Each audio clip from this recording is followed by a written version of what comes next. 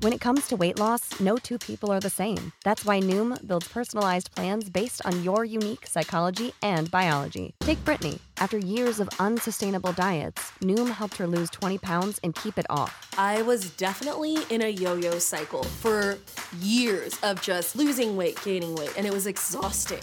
And Stephanie. She's a former D1 athlete who knew she couldn't outtrain her diet, and she lost 38 pounds. My relationship to food before Noom was never consistent. And Evan, he can't stand salads, but he still lost 50 pounds with Noom. I never really was a salad guy. That's just not who I am. Even through the pickiness, Noom taught me that building better habits builds a healthier lifestyle. I'm not doing this to get to a number. I'm doing this to feel better. Get your personalized plan today at Noom.com. Real Noom users compensated to provide their story. In 4 weeks, the typical Noom user can expect to lose 1 to 2 pounds per week. Individual results may vary. The following podcast contains explicit language.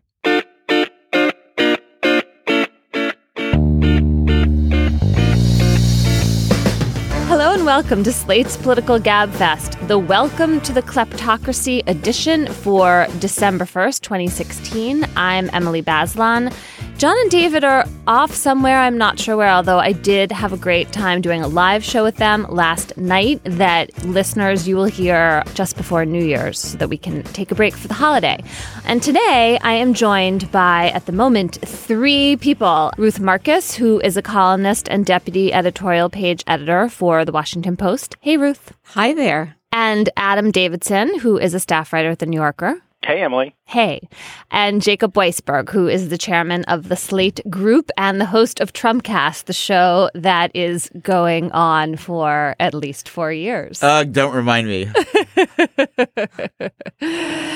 But very much worth listening to. So we're going to talk about 3 topics. Adam is going to join us for the first topic. We're harnessing his finance and economics expertise, and then we're going to let him go because he has a busy day. And on this week's show, we will start by talking about Trump's business entanglements and conflicts of interest. They abound. What does that mean about how to think about this presidency? Then we're going to talk about Trump's recent cabinet appointments, in particular his selection of Tom Price to head the Department of Health and Human Services and what that means for repealing and replacing Obamacare. And then we're going to talk about what I've come to think of as Trump's Twitter spasms, his way of communicating with the public, sometimes full of falsehoods and really seeming like propaganda, sometimes purely self-promotional, not the way in which we're accustomed to get communications from our elected leaders. And for Slate Plus, we're going to talk about a great question we got from listener Michael O'Shea about our reading habits. Okay, so Adam, conflicts of interest are flying around this president-elect. A few of the countries to be named: Turkey, Argentina, India, Japan, the Philippines, Ireland, Scotland. This is a businessman with property interests and developments all over the world, increasingly selling his name and his brand to projects that he's not necessarily having ownership of, but has an interest in their success. And to just give one of the examples that has struck me, in Turkey, there are these Trump Towers in Istanbul. And after Trump called for a ban on Muslims entering the United States, the president of Turkey said that Trump's name should be taken off of these towers. This was insulting to Turkey. Then later in the campaign, Trump said that the president of Turkey had the right to crack down harshly on dissidents. And all of a sudden, these calls for taking his name off, this threat to his brand in Turkey, went away. Trump has recently this week talked about soon enough he'll hold a press conference. He'll talk about how he's not going to be involved in their day-to-day operations, but he said nothing about giving up their ownership. So how reassuring do you think this is? Well, I think you can assume it's very unreassuring. But I think what's helpful is to understand how Trump's business has evolved in the last decade or so, because it really highlights what a unique set of challenges he represents as opposed to some other business person with links all over the world. So one thing to know about Trump's business is it's not Boeing, this is not General Electric or McDonald's, a multi-billion dollar company with huge assets all over the world.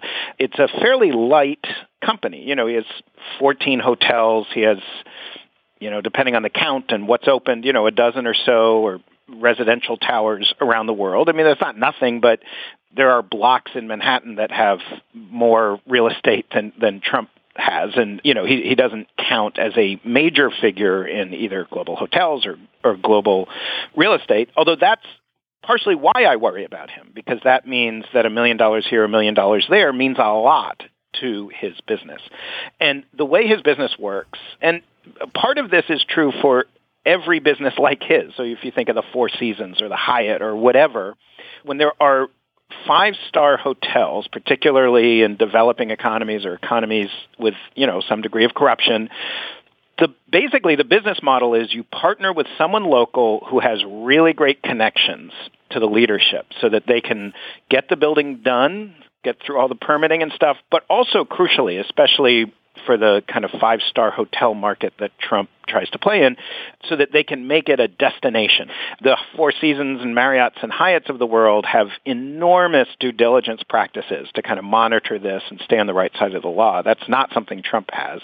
Also... So what does this all mean?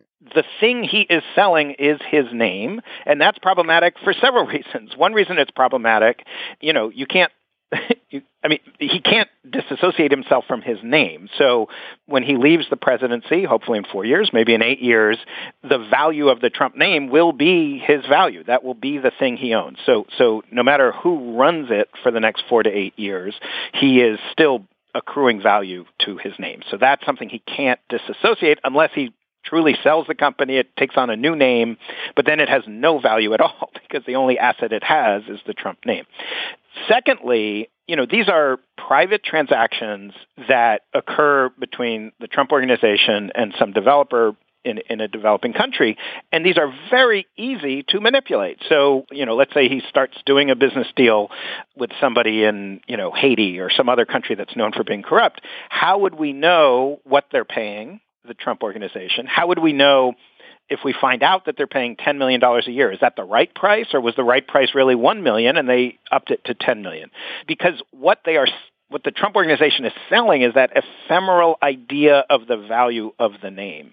And they're selling it to precisely the people who are going to want to communicate to the higher-ups in their country that they have a direct pipeline to the president. His partner in Indonesia, this guy Harry Tano, seems to be really reaping the benefits of being the conduit to Trump. The guy in Turkey, who is a bit on the outs, the family in Azerbaijan, who is a bit on the outs, are able to parcel their relationship with Trump for power within their country. That's upsetting in and of itself, but then it also is a huge signal all over the world.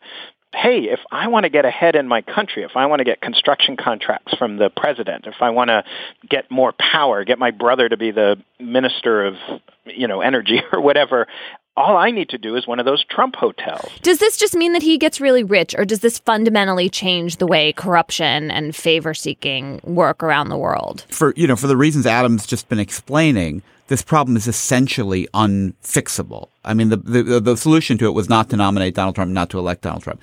We now have to seek some solution that is in the realm of possibility. The only real solution at this point, as Adam explains, would basically be for him to close his business and for nobody to be selling the Trump brand while he's president. That's not going to happen. That's not they only don't seem not to have any intention. If I can interrupt for half a second, please do. I'm going to just. It is not unfixable. It is just that he has declined to fix it. The businesses could be sold. It would take a while. They could be sold along with the Trump name. Let others profit off of the Trump name. He is just choosing not to opt for that difficult and possibly costly to him solution to fix it. Now I'm going to let you proceed, Jacob. But Bruce, but I think you've hit on the nub of it. I don't see how he can sell his name and let somebody else do what they want with it. I mean, his name, it would, that brand value attached to the hotels, but indirectly attached to him, or fairly directly attached to him, has some value. If you auction that off right now globally, somebody would buy it.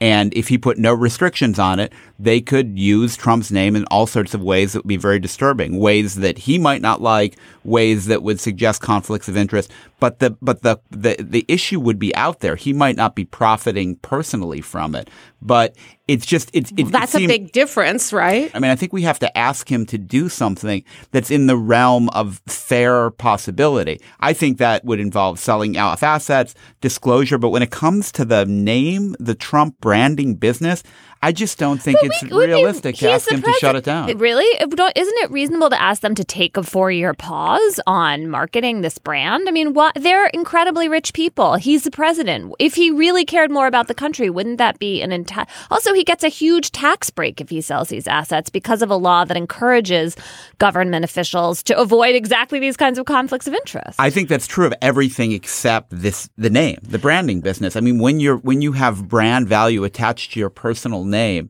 I mean, yes, I would like him to close down his business for the length of his presidency. I think that would be the best solution. I think that's not only unrealistic, but a little bit unfair. I'm saying, what can we ask him to do that is in the realm of plausibility? Ruth?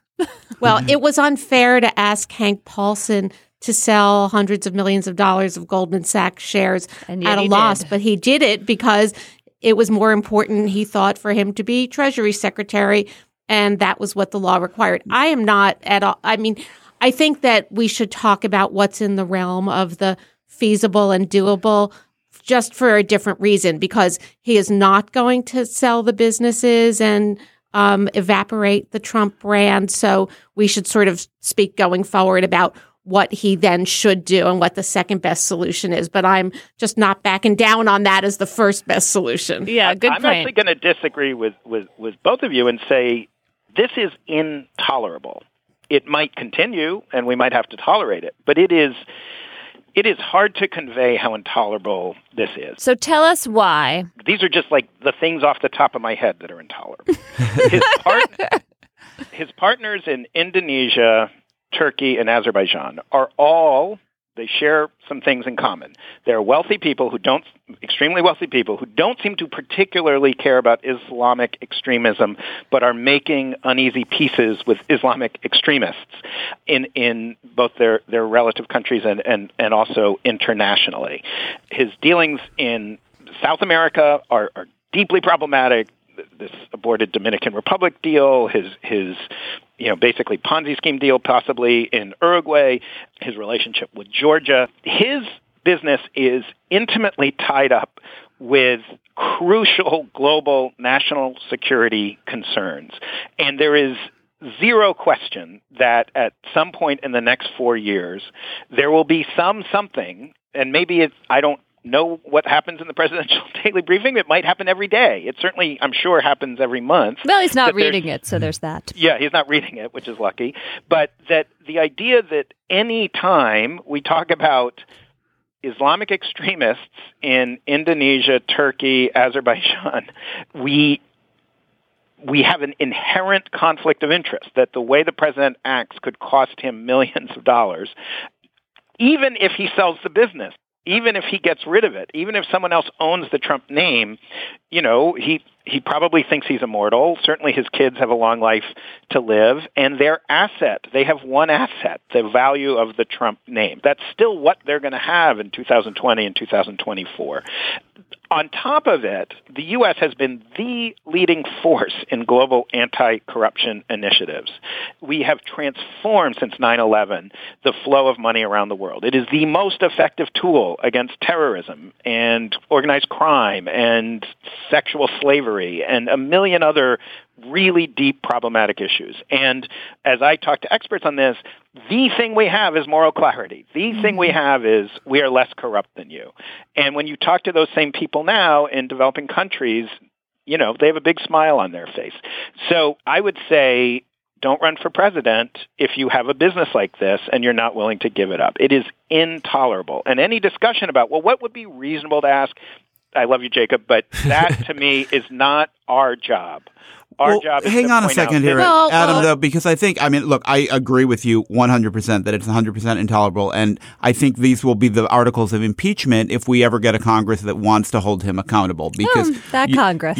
But in the absence of that, Ruth has to write Washington Post editorials asking him to do something that will make the situation better, or at least I think she should. Or to stop making it worse. Right. But and I think she can, until she's blue in the face, say close down your business. But I don't think that's going to happen. And I guess what I'm asking is, what can we demand that he do, short of shutting down the Trump business, that could plausibly happen and that would reduce the apparent and real conflicts of interest that he's got? I would say literally nothing. I honestly think there is no way, if you're talking about, you have this brand, the Trump brand, and it's worth whatever it's worth. It is now worth a lot more. And he will be making choices as president on a daily basis that will influence the value of that brand. I think it's safe to say this is not the world's most introspective man. This is not a man who questions his urges and emotional feelings. So he doesn't even need to sit there and say, you know what, I'm going to let Al-Qaeda get away with this because, or let the Islamic State get away with this because I got that business deal in Turkey. It's just he'll say, look at President Obama. He's made a bunch of decisions in Syria and Iraq and Afghanistan that reasonable people disagree with. These are tough calls. And what if we knew that he was either directly or in 4 years would directly benefit to the tunes of tens of millions, maybe billions of dollars by those decisions? We cannot trust those decisions. It doesn't need to be explicit corruption. It doesn't need to be. We are talking about the most difficult decisions a president faces in the most difficult, morally unclear parts of the world, and we have no ability to be confident. And there is no structure, short of there is no longer a business called Trump that works. And they have no assets. They have some assets. But they have that is not their business. I think that there's a distinction between intolerable and even more intolerable. And so all right, let's find that one. So I think that we can operate in the realm of, okay, let's explore how we can make it less still intolerable, but whatever, more intolerable. Merely so despicable. And one of them is that Trump, instead of being, and the Trump transition, instead of being ready for this, was because it was a big, huge, honking problem of corruption and conflicts staring us in the face. Trump announced it to Steve Bannon when he talked about his towers in not one, but 2 towers in Turkey and said, I have a conflict of interest in talking about this. Yeah, duh, which continues. So A, they were just appallingly unprepared. B, he is now, we'll see what he has to say that won't solve the problem in 2 weeks, but just not oblivious, but absolutely heedless to the things that he's doing to make the problem worse. And those are twofold. One is that he's simultaneously telling us that he's going to solve, I'm doing air quotes, the problem by giving the business to his children, or at least, assigning the responsibility for running it to his children, even as he is inviting his children into the transition and possibly in the form of Jared Kushner's son-in-law into the administration. So, and he is inviting them in the transition, sitting in on these meetings. So that's huge problem number one that his incoming White House counsel needs to tell him to stop right away, in all caps. The second part of that is the flip side of this. He needs to stop when he's having conversations with foreign leaders to raise things of business interest. Don't talk to Nigel Farage about your honking windmills that are interfering with the view on the golf course, for goodness sakes. Don't have a meeting with Indian business people who, as the president-elect, who have business interests with you. Just stop making it worse, okay? It's like the Hippocratic oath of big hotel owners. Yeah. You know what I worry about, though? I worry that all of this has been very sloppy this beginning. He's taking these pictures, thumbs up with the Indian businessman. Ivanka's sitting there in her super high heel stilettos with the Prime Minister of Japan. They'll just stop doing it so obviously and publicly, and it'll be going on. It'll be buried one more layer, and we won't even know about it. Like, at least I think if you... I'm sorry to interrupt you, Emily. No, I'm just it's so fine. worked up here. I apologize. Please. We're all about interrupting. But I think on the show. if you do put some structures in place, some written rules of these guys are not going to do this, and my children aren't going to do this, and I'm not going to do that. I'm sure Adam is about to explode here because it won't be adequate to solve the problem. But if you brought in an outsider to run things and kept everybody out of it, you can mitigate harm even if you can't eliminate it. It's like having a chronic disease. Well, you know what he's going to do. He's going to run the business through Ivanka. It's right. called a blonde trust. But Ruth, I think you're awesome, Ruth, and I don't mean to single you out, but if you wrote a That's column... okay, I can take it. All right, here are the 6 things you could do to make this less tolerable. Less intolerable. I mean, the Wall Street Journal already wrote that op-ed, by the way. Right. And then he says, I did the Marcus plan. Now, obviously, he's going to do a watered-down version. It's not going to be quite... It'll be like his, showing his health history to Dr. Chances Oz. Donald Trump announces that equals 0. Right. Understood. But once we set a standard that is less than the clear standard, which is he should have no conflict of interest, then we are giving him license for these shenanigans. I mean, I know there's like Andrew Ross Sorkin saying, Ken Feinberg, everyone trusts that guy. He could run the business. Still, if he runs it well, the Trump name is worth something. And Trump will know because these are big, there'll be big articles about it. Oh, boy, Ken Feinberg just opened a big business in Hong Kong or Macau or wherever. And he will know that. And he will know that the Trump Organization has announced a big pivot towards Asia, towards the Middle East. That's where they see growth. And so he knows that. So my feeling is it's just intolerable. It's like, let's say he joined ISIS, and we're like, yeah, well, it turns out the president's allowed to join ISIS. Yeah, but he no law against that either. Yeah. Adam's right. I capitulate. Adam's right. Here's one. I'm going to give you one plank of the Marcus plan. Okay. And, TM, Ruth Marcus, right? I'm going to have it all over the plan when he enacts it. Okay, so it's too encumbering and difficult for him to get rid of the businesses. But because he cares more about the country than his businesses, they can put a pause on using the Trump name and going forward with their plans. I think it's for hundreds of additional hotels in the next several years. It's a big expansion of their hotel business. Plank 1 of the Marcus plan is let's put a pause on that. They don't need to sort of hurt themselves by divesting properties that are liquid and taking huge losses, but they also can take steps to not appear to further profit off the presidency. But they have this other brand, Scion. It's not the Trump name, but everyone knows it's Trump. It's going to be in the interest of potential partners to, make a big loud noise. Hey, we're doing a Scion. Well, yeah, we love Scion. They can Scion's operate. Plank 1A of the Marcus plan is actually, all hotels. I don't mean just hotels that have the big T on them. I mean, they can run their business, but they don't. There's nothing in the laws of physics that requires them to expand it for the next 4 years or, God forbid, 8 years. What Adam has convinced me is that there is no way to solve this, and also that we shouldn't wait to see the clear conflict of interest where we say, now Trump is pro-ISIS because he wants to open a hotel in, whatever. Damascus. Thank you, Damascus. In other words, I started with this example from Turkey because it seemed kind of shockingly clear cut, but we don't need to amass a lot of those examples to know that this could be warping and distorting for policy in ways we can't see. And so, yes, we should look for those examples to make the case even starker. But really, this is about Congress doing its job. It's about either impeachment under the emoluments clause, if that's directly what's at issue, or just a recognition that this corruption and conflict of interest is, as you say, intolerable. I think that our target is Paul Ryan. That is, and oh, good luck. Good luck, but I think we as journalists, we have to try. We are in an intolerable situation, and the only person who can make it go away is Paul Ryan, and we need to provide him with as much details and as much information.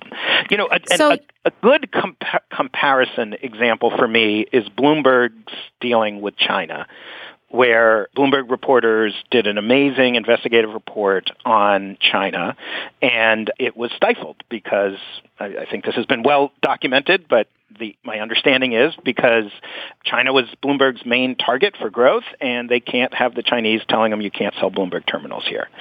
That was outrageous, but it was a private company, and it was with a lot of the same elements. Mike Bloomberg was, as called a private Bloomberg, citizen, right? Was making a decision. I have heard, I can't say this with 100% certainty, that very quickly other projects with other government leaders in the Bloomberg organization were stifled. A friend of mine worked on a major Bloomberg report on another country where they were about to bring down a leader, and it was stifled. And then word got out within Bloomberg organization, hey, the big boss doesn't want us messing with these corrupt leaders where there's growth. What happens at the Department of Justice? What happens at U.S. embassies around the world when, let's just say for the sake of argument that Donald Trump is the most honorable man in the world, I'm laughing, and owns all these businesses, and you are the ambassador in one of those countries, and you learn that Donald Trump's partner is doing some pretty shady stuff. What do you do about that? Mm-hmm. You call it is fully, outrageously, unacceptably intolerable, no matter what they do, other than they're not in this business anymore. And I need to spend the next 4 years making that point over and over and over again with as many detailed examples as possible. Okay. I think that is an excellent place to end this. Sorry, Ruth. We're going to let Adam go so we can talk about Tom Price. Thank you so much for joining us. All right. Thanks, guys. This episode of the GabFest is brought to you by Aura Frames. Are you looking for the perfect gift to celebrate the moms in your life? Aura Frames are beautiful Wi-Fi connected digital picture frames that allow you to share and display unlimited photos. It is super easy to upload and share photos via the Aura app. And if you're giving Aura as a gift, you can even personalize the frame with preloaded photos and memories. Aura Frames, in the notes that I have here, says moms like Aura Frames. I'm here to tell you that is like the truest statement in the world. I gave my mother an Aura frame. She absolutely loves it. She's also always hectoring me to keep adding new photos to her Aura frame so that she's got great new photos every week. So think about giving your mother or grandmother or aunt or sister or friend an Aura frame for Mother's Day. It was named the best digital photo frame by Wirecutter and selected as one of Oprah's favorite things. Aura frames are guaranteed to bring joy to moms of all ages. And right now, Aura has a great deal for Mother's Day. Listeners can save on the perfect gift by visiting auraframes.com to get $30 off plus free shipping on their best-selling frame. That's AURA frames.com. Use code GABFEST at checkout to save. Terms and conditions apply. Our second topic, I want to focus on Tom Price, the cabinet nominee for the Department of Health and Human Services. Trump has also made other choices this week to Treasury, to Commerce, but I'm really interested in what is going to happen with healthcare in this country, so I want to focus on him. So we're talking about a Republican, very conservative congressman from Georgia who was an orthopedic surgeon and has one of the most detailed proposals for repealing and replacing Obamacare. It's also one of the least generous for sick people and poor people. So, for example, if you have a pre-existing condition, you only get to maintain your health insurance at its current price if you have what's called continuous coverage. So if you drop off for a month or two for some reason in or out of your control, then health insurance companies can charge you much more money afterward. And in general, this is a plan like Paul Ryan's that really makes health insurance much cheaper for people who are younger and healthier and richer, and looks like it will really raise the prices tremendously for sicker, poorer, older people. And now I'm borrowing a lot from Sarah Cliff at Vox in that analysis. Seems right. So Trump has kind of flicked at the idea that, maybe he wants to keep some part of Obamacare. But Ruth, when you look at the selection of Tom Price, what does that suggest to you about what is going to happen next for health insurance in this country? Nothing good if you are in any way a fan of Obamacare. or the Affordable Care Act, as it's more accurately called. Look, after the election, people were kind of grasping at little filaments of hopefulness. So one of the threads that they pulled at was something, and I think pulled at incorrectly, and the lesson of the Price selection is that this was just a mirage, was that the president-elect told 60 Minutes that he wanted to, as he says, keep pre-existing conditions, by which he means protecting people with pre-existing conditions from either being denied coverage or being charged coverage that's unaffordable, an element of the Affordable Care Act that everybody agrees on. He wanted also to allow young people to be covered on their parents' insurance. And so everybody was like, oh, wow, big turnaround. It actually thought this was a major reporting failure, because if you went back and looked at what Trump had said during Republican debates, it was exactly that. Of course, everybody likes the dessert of the Affordable Care Act, and nobody likes the spinach part of it, which is the requirement to purchase insurance. So the selection of Price just illustrates a couple things. First of all, it illustrates that the hope that we would keep the structures in place and not demolish it is just a mirage. Second, though, it sets up some interesting collisions between what Trump has said and what Republicans on the Hill, including Price, have argued for. For example, Trump has talked, not in the context of the Affordable Care Act, but in the broader context of health care, about not touching Medicare, leaving that alone. It's a great program.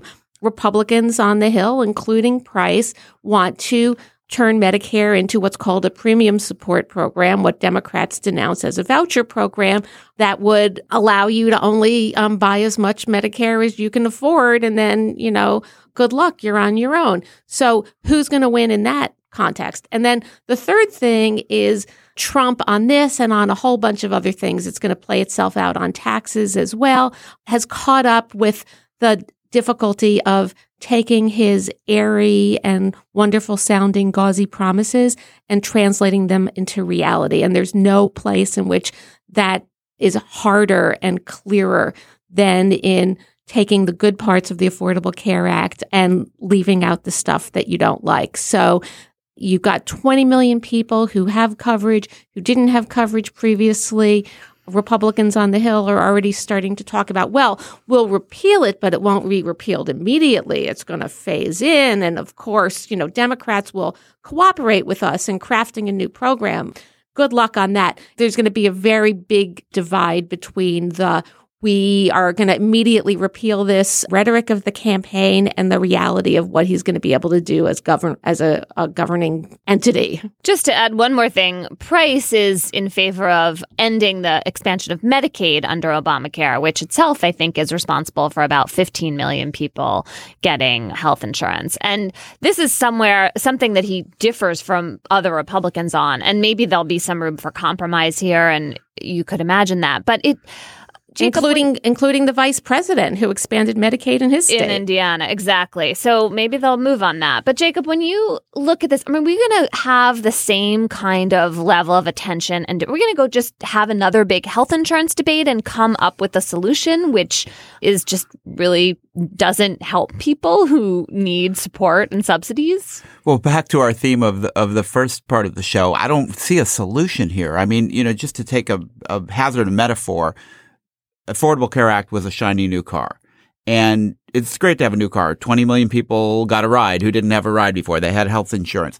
But after a couple of years, it hadn't had a tune-up. It hadn't had an oil change. And parts of it weren't working so well. In particular, not enough healthy and young people were being pushed into the system. So premiums were going up too high for people who were sick and didn't think they could live without insurance. Instead of getting the tune-up it needs, you have Republicans coming in who are saying in different ways, we should junk the car and get a new car. No, we should keep the leather seats and the sunroof, but it needs a new engine. No brakes. And no brake. And you start to take that car apart and you don't have a car that goes anywhere. So you can't keep, as Ruth was saying, you can't keep the parts that are appealing. Stay on your parents' insurance till you're 26. You can say they can't discriminate against people with pre-existing conditions, but if they can use underwriting to charge whatever they want, it doesn't matter because it doesn't do most people any good to say we will definitely offer you a plan for $70,000 a year. So, you have the Republicans now, in a way, their bluff has been called, right? They control Congress. They can sign whatever legislation they pass and sign whatever legislation they want. I think the most likely scenario is they do some hybrid thing where they pretend to keep the parts that are popular, start to move towards privatization of Medicare, which is the ultimate goal of a lot of conservatives. And, Trump believes the last person he talked to. I mean, he's extremely impressionable about this. He came out of his meeting with Obama saying positive things about the Affordable Care Act in total contradiction to what he'd said during the campaign. I don't know how we're going to get any consistency from him for 5 minutes. We have an HHS secretary have confirmed who clearly does have a stronger point of view about what he'd like to do. Close, but not exactly the same as the Speaker of the House. I don't know, but it's their choice to make. And to some extent, you have to say, all right, you made your bed, lie in it now. Go ahead and come up with something that you think is going to work better.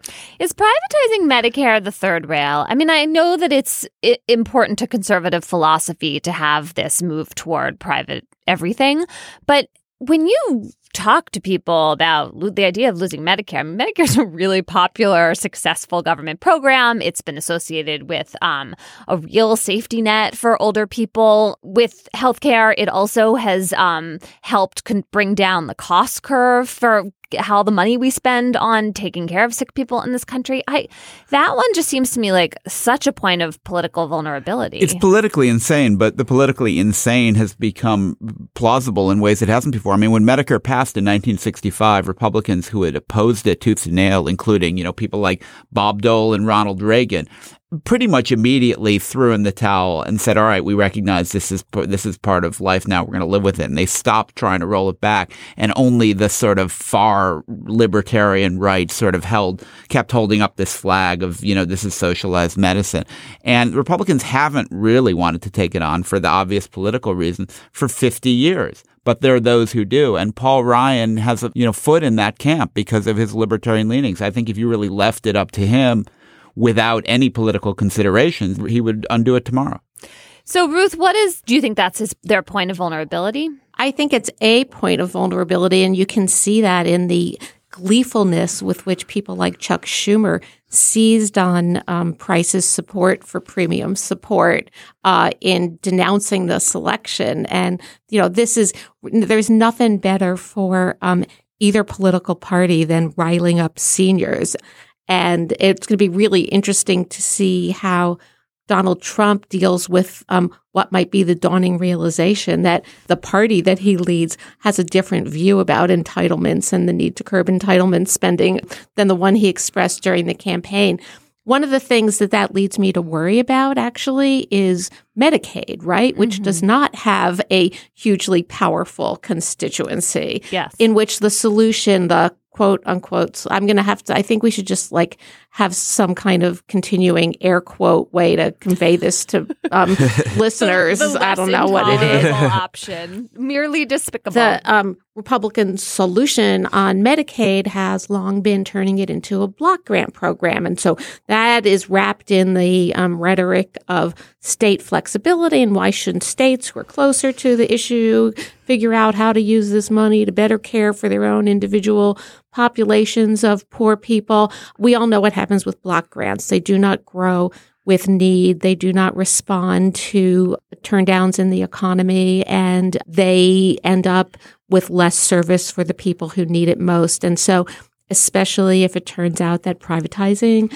Medicare is not going to be a politically appealing option and there's going to be an urge to do something, it's going to happen on the backs of poor people.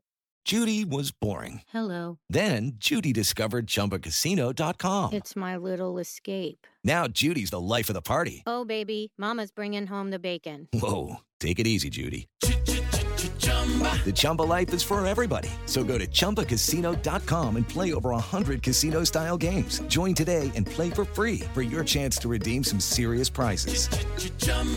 ChumbaCasino.com. No purchase necessary. Void where prohibited by law. 18+ terms and conditions apply. See website for details. So to move on to our third topic, we had this week of Twitter spasms from Trump. I feel like it's even a waste of my breath to go through it. But so, he first talked about this completely made up notion that millions of people voted illegally and he would have won the popular vote count if they hadn't done so. Then he brought up the idea that people who burn the flag should go to jail or have their citizenship stripped from them, a thing that we don't do in this country, that the Supreme Court. So there's this sort of patient fact checking that we can do, or we can really get into a lather about these really beyond the pale ideas that he's throwing out there. Or we can marvel at the idea that this is a person who has a direct line to gazillion Twitter followers, who's not holding press conferences, and who seems to plan a completely different communication strategy. And I'm not sure he'll be held accountable by the broader press or I can't figure out exactly what the cost to him is in doing this. Maybe this is a temporary phenomenon. He's not the president yet. He still can act like a TV star in the way he's presenting himself. But it is a real shift in the sort of organized, dignified, even staid set of communications that we're accustomed to from presidents. So, Jacob, what do you think the challenges are for the press and for the public in figuring out how to deal with this Twitter stew?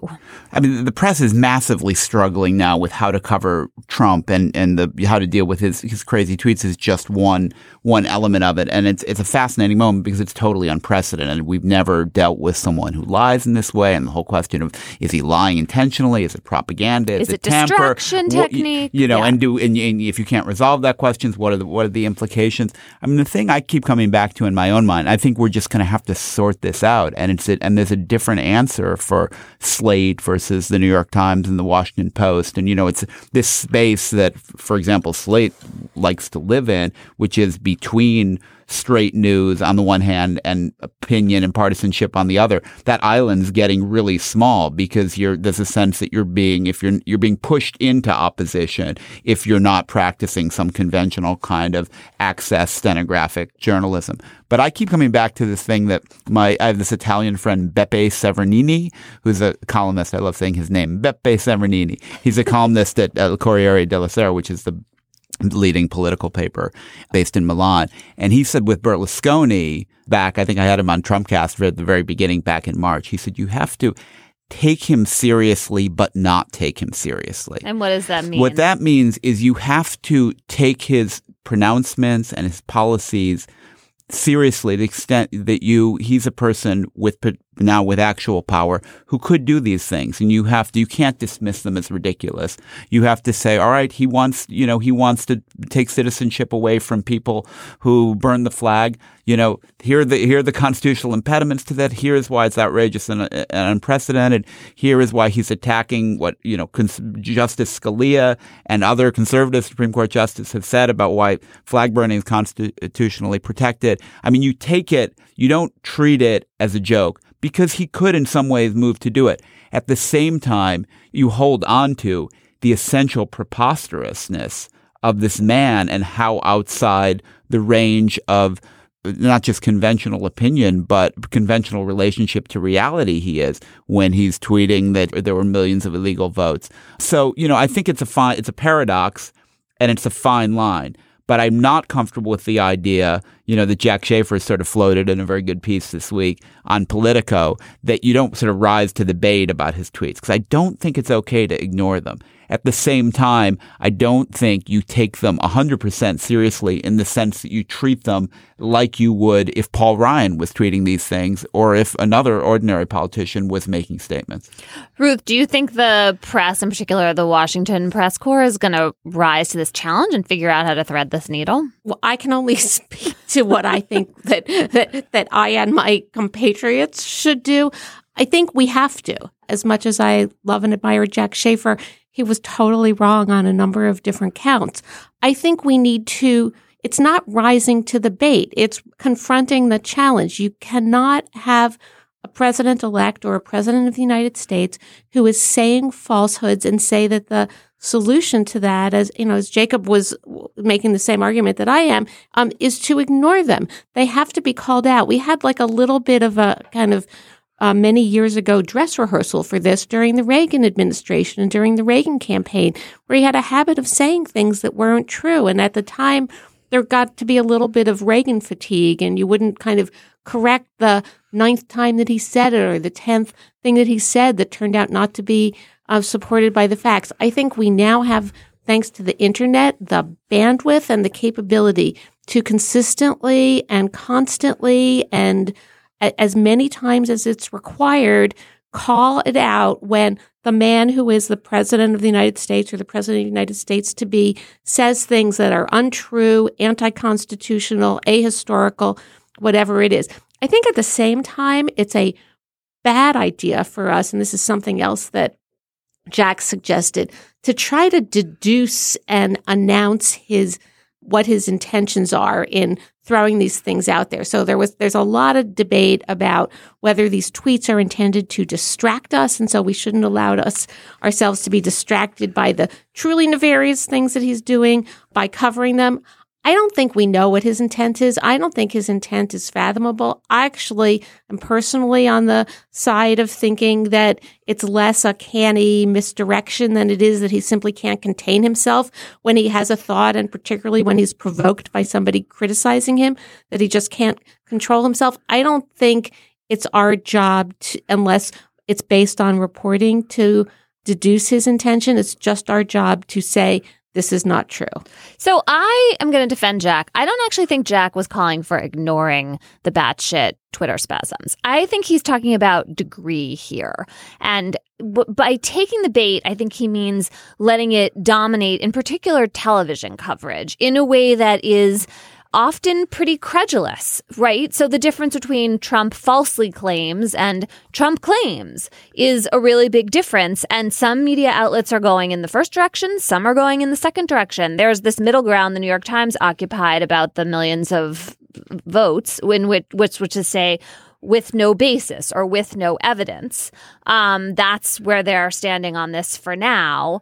But I think what Jack is also trying to push the press toward seems like the right substantive answer to me, which is aggressive reporting and coverage that is not about refreshing your Twitter feed and being spoon-fed these little, droplets of news. So Newt Gingrich gave an interview over the weekend where he talked about how the press likes to chase the rabbit. And so Trump's giving them a good rabbit to chase. And he's very good at, the suspense of will Mitt Romney be Secretary of State? We're treated to a whole week of weird photos from the Mitt Romney Trump dinner date and these very reality TV based ways of getting attention. Meanwhile, what I would like the press corps to be doing is figuring out who is going to be inside this administration that is going to tell us what's really going on. How can we start thinking about what the impact of these policy proposals and these cabinet appointees is? And that I worry that that's not going to get enough airtime. Well, there's a term for what Trump is doing. It's called trolling. I mean, he's trying to,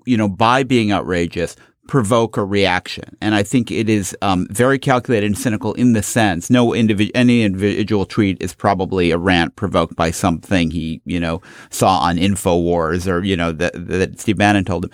But in sum, he's recognized that provoking the press and provoking liberals in the way he does with this outrageousness has worked to his benefit because his supporters accept his reality as a valid reality and it riles them up. So when you realize that by reacting in a certain predictable way, you are probably playing into his hands, what do you then do? And I think that's the issue Jack is highlighting. And I don't think there's a good solution to it for the reasons, Ruth and you have both said. It's not, you can't ignore it. But if you react to it the way you're inclined, certainly the way I'm inclined to react to it, it's you're not playing into his hands. You're not persuading anybody. And I think that the thing that is going to start to work or could start to work against Trump is not just focus on conflict of interest, not just focus on the minutiae of policy, but or the appointments, but focus on the way he has launched a covert war against the people who voted for him.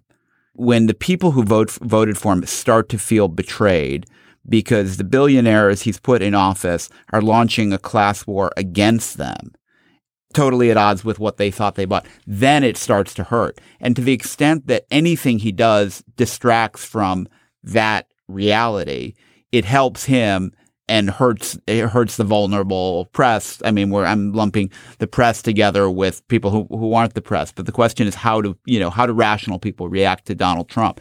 And I think we have to start to make that case and make it in compelling ways. Trump's not actually at war with us. He's created an apparent war with us to distract his followers from the class war he's launched against them. And in some ways, that part will get easier over the course of the presidency because we'll be measuring real impact and the real effect on people's lives. It won't be this hypothetical question of like, will people lose their health insurance? It will be finding the stories of people who lost their health insurance or, in the civil rights battles to come, which I've been thinking about a lot, what kinds of changes in positions that the administration takes in court? How do those affect people's voting rights? How do they affect, housing and employment cases? So if there's a silver lining here to me, it's the hope that the press corps in particular, and maybe I'm being unfair, Ruth, you can tell me if I'm being unfair, but I sometimes feel like the Washington press corps is pretty content, parts of it, to be fed, to have, administration officials come on TV, talk with whatever degree of truth they care to give about their proposals, and a lot of taking them at their word and reporting, what Trump says, not what he and his administration is actually doing. And so perhaps he is going to take things to such an extreme, for example, by not holding press conferences, that reporters will actually get out and do more reporting on what this administration is doing, not what it's saying. I think the risk is slightly different, and it's a risk that we experienced during the campaign. Trump says so many outrageous things that we end up practicing what I've called bright, shiny object journalism, and we go chasing after that and forget to ask him, this is back in the campaign, really basic questions like, so what do you think about NATO? He came to the Washington Post and we decided to ask him some of those basic questions, and everybody was like, oh, wow, he doesn't know anything, or he's not thought this through at all, because nobody, even though he had made himself endlessly available, everybody was chasing after the bright, shiny object. I think we can't ignore the bright, shiny object when it's something as outrageous as claiming that there was massive voter fraud that resulted in his election. But we have to sort of do two things at once. We have to decry the misstatement and ask the really basic questions. I have a little bit more faith, actually more now that we have brought a lot of wonks into the conversation and given them various outlets on the internet to explain things to us in detail, that we won't be simply spoon-fed policy by the Trump administration and unquestioningly accept it. I just think we need to make sure we have the bandwidth to do both. All right. That's a nice optimistic note to end on. For a change. A rare and treasured quality in a GabFest segment. Jacob, as you are heading into your weekend, drink in hand, I hope, to comfort yourself and maybe take advantage. I can't remember if the weather is going to continue to be warm in New York, but right now it's lovely. What will you be chattering about? Last weekend over Thanksgiving weekend, I really need to get away from Trump, and I kind of put down my phone and didn't read much of the newspaper. I just read some books, and the best thing I read was this memoir called Barbarian Days by the New Yorker writer William Finnegan. It's about surfing. It's so good. I have no interest in surfing. I tried surfing once and I broke my nose. I actually broke my nose. Surfing? Like on the board? Yeah, I got kind of slammed into it was too shallow. That's not a good story. His stories of surfing are unbelievable. You can't believe he's still alive because he almost died like 20 times. But it is such an amazing piece of writing, and it also evokes this time, which is I'm old enough to remember in the 70s and 80s when, as a young person, you would travel the world and be basically out of touch with your family, and you would be 100% wherever you were.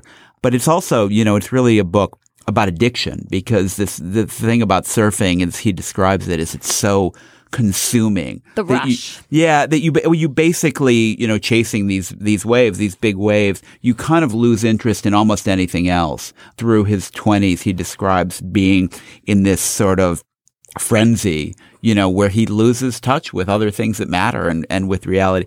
And it's a fantastic book. And he's such a great writer, Bill Finnegan. He's one of my favorite writers. He wrote a book probably like 20 years ago called Cold New World, I think, which has a whole section about New Haven in it. It's just a fantastic book about poverty and teenagers and growing up. Ruth, what about you? What are you going to be drinking to this weekend, or cooking to, or running, whatever you're going to be doing? Well, I am going to be chattering in a sort of really obnoxious name-droppy way and trying to figure out how to let my friends know about this cool thing that I'm doing tonight. I'm going to a screening of the new movie Jackie about the Kennedy assassination and the days following the Kennedy assassination.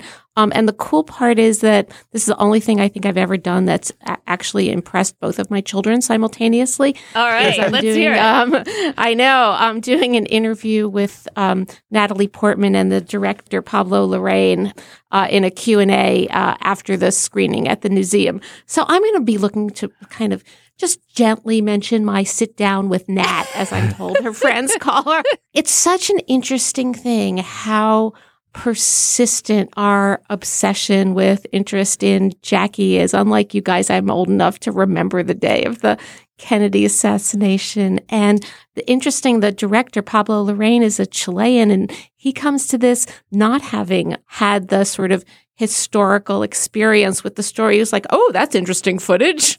What a beautiful pink suit. And Natalie Portman is such a smart and thoughtful actress. And I'm really looking forward to, when we chat, talking to her about the role of the First Lady and what Jackie might be thinking about the current environment, how her thinking about the, really thoughtful way in which she decided she needed to shape this moment in the public consciousness, what that tells us about the Trump administration and where it might be. So I'm sure we're going to have a great chat and we're going to be best pals at the end of it. I have been reading a terrific book, which I'd read parts of before, but am finding incredibly salient right now. It's Give Us the Ballot, The Modern Struggle for Voting Rights in America by Ari Berman, who's a writer at The Nation and has been writing on TV all over the place right now, which is great because he has really done the reporting and storytelling to convey what is at stake in the past and going forward when it comes to voting rights, how hard a struggle was fought to make sure that African Americans and now other people of color have access to the ballot. And reading this book really is setting me up for thinking about going forward what the real dangers of voter suppression are in this administration. So if you want to understand that history and struggle in a book that is not just informative, but also like really readable and pretty entertaining, I definitely recommend this book. Give Us the Ballot by Ari Berman. Just more escapism, Emily. I know. You can't face reality. I'm having the same problem Dana Stevens was talking about on the Culture Fest this week, which is I really want to find a work of fiction to escape into, and I can't quite concentrate. I think I haven't found the right one. Listeners, if you have an idea of a really good work of fiction you think I'd like, send me an email or tweet it or Facebook it at us. The Slate Political Gabfest intern is Kevin Townsend. Our producer is Jocelyn Frank. Steve Lichtai is executive producer of Slate Podcasts. Andy Bowers is the chief content officer for Panoply, and the Slate Political Gabfest is part of the Panoply Network. Check out our entire roster of podcasts at itunes.com/panoply. Our show page is slate.com/gabfest. There will be lots of links there as always. Our Facebook page is facebook.com/gabfest, and our Twitter feed is @SlateGabfest. Our email is gabfest@slate.com. Please subscribe to the Gabfest in iTunes, and while you're there, if you could leave us a comment, that would be really terrific. That benefits us for ways that I don't really understand but seem important. It, I think, ups our ratings. You can search for the Slate Political Gabfest in the iTunes store. For Ruth Marcus and Jacob Weisberg and Adam Davidson, I'm Emily Bazelon, and I'll be back with David and John next week. It is Ryan here, and I have a question for you. What do you do when you win? Like, are you a fist pumper, a woohooer, a hand clapper, a high fiver? I kind of like the high five, but if you want to hone in on those winning moves, check out Chumba Casino. At ChumbaCasino.com, choose from hundreds of social casino-style games for your chance to redeem serious cash prizes. There are new game releases weekly, plus free daily bonuses, so don't wait. Start having the most fun ever at ChumbaCasino.com. No purchase necessary. VGW. Void where prohibited by law. See terms and conditions. 18+. Hi, this is Dahlia Lithwick, host of Slate's legal podcast, Amicus.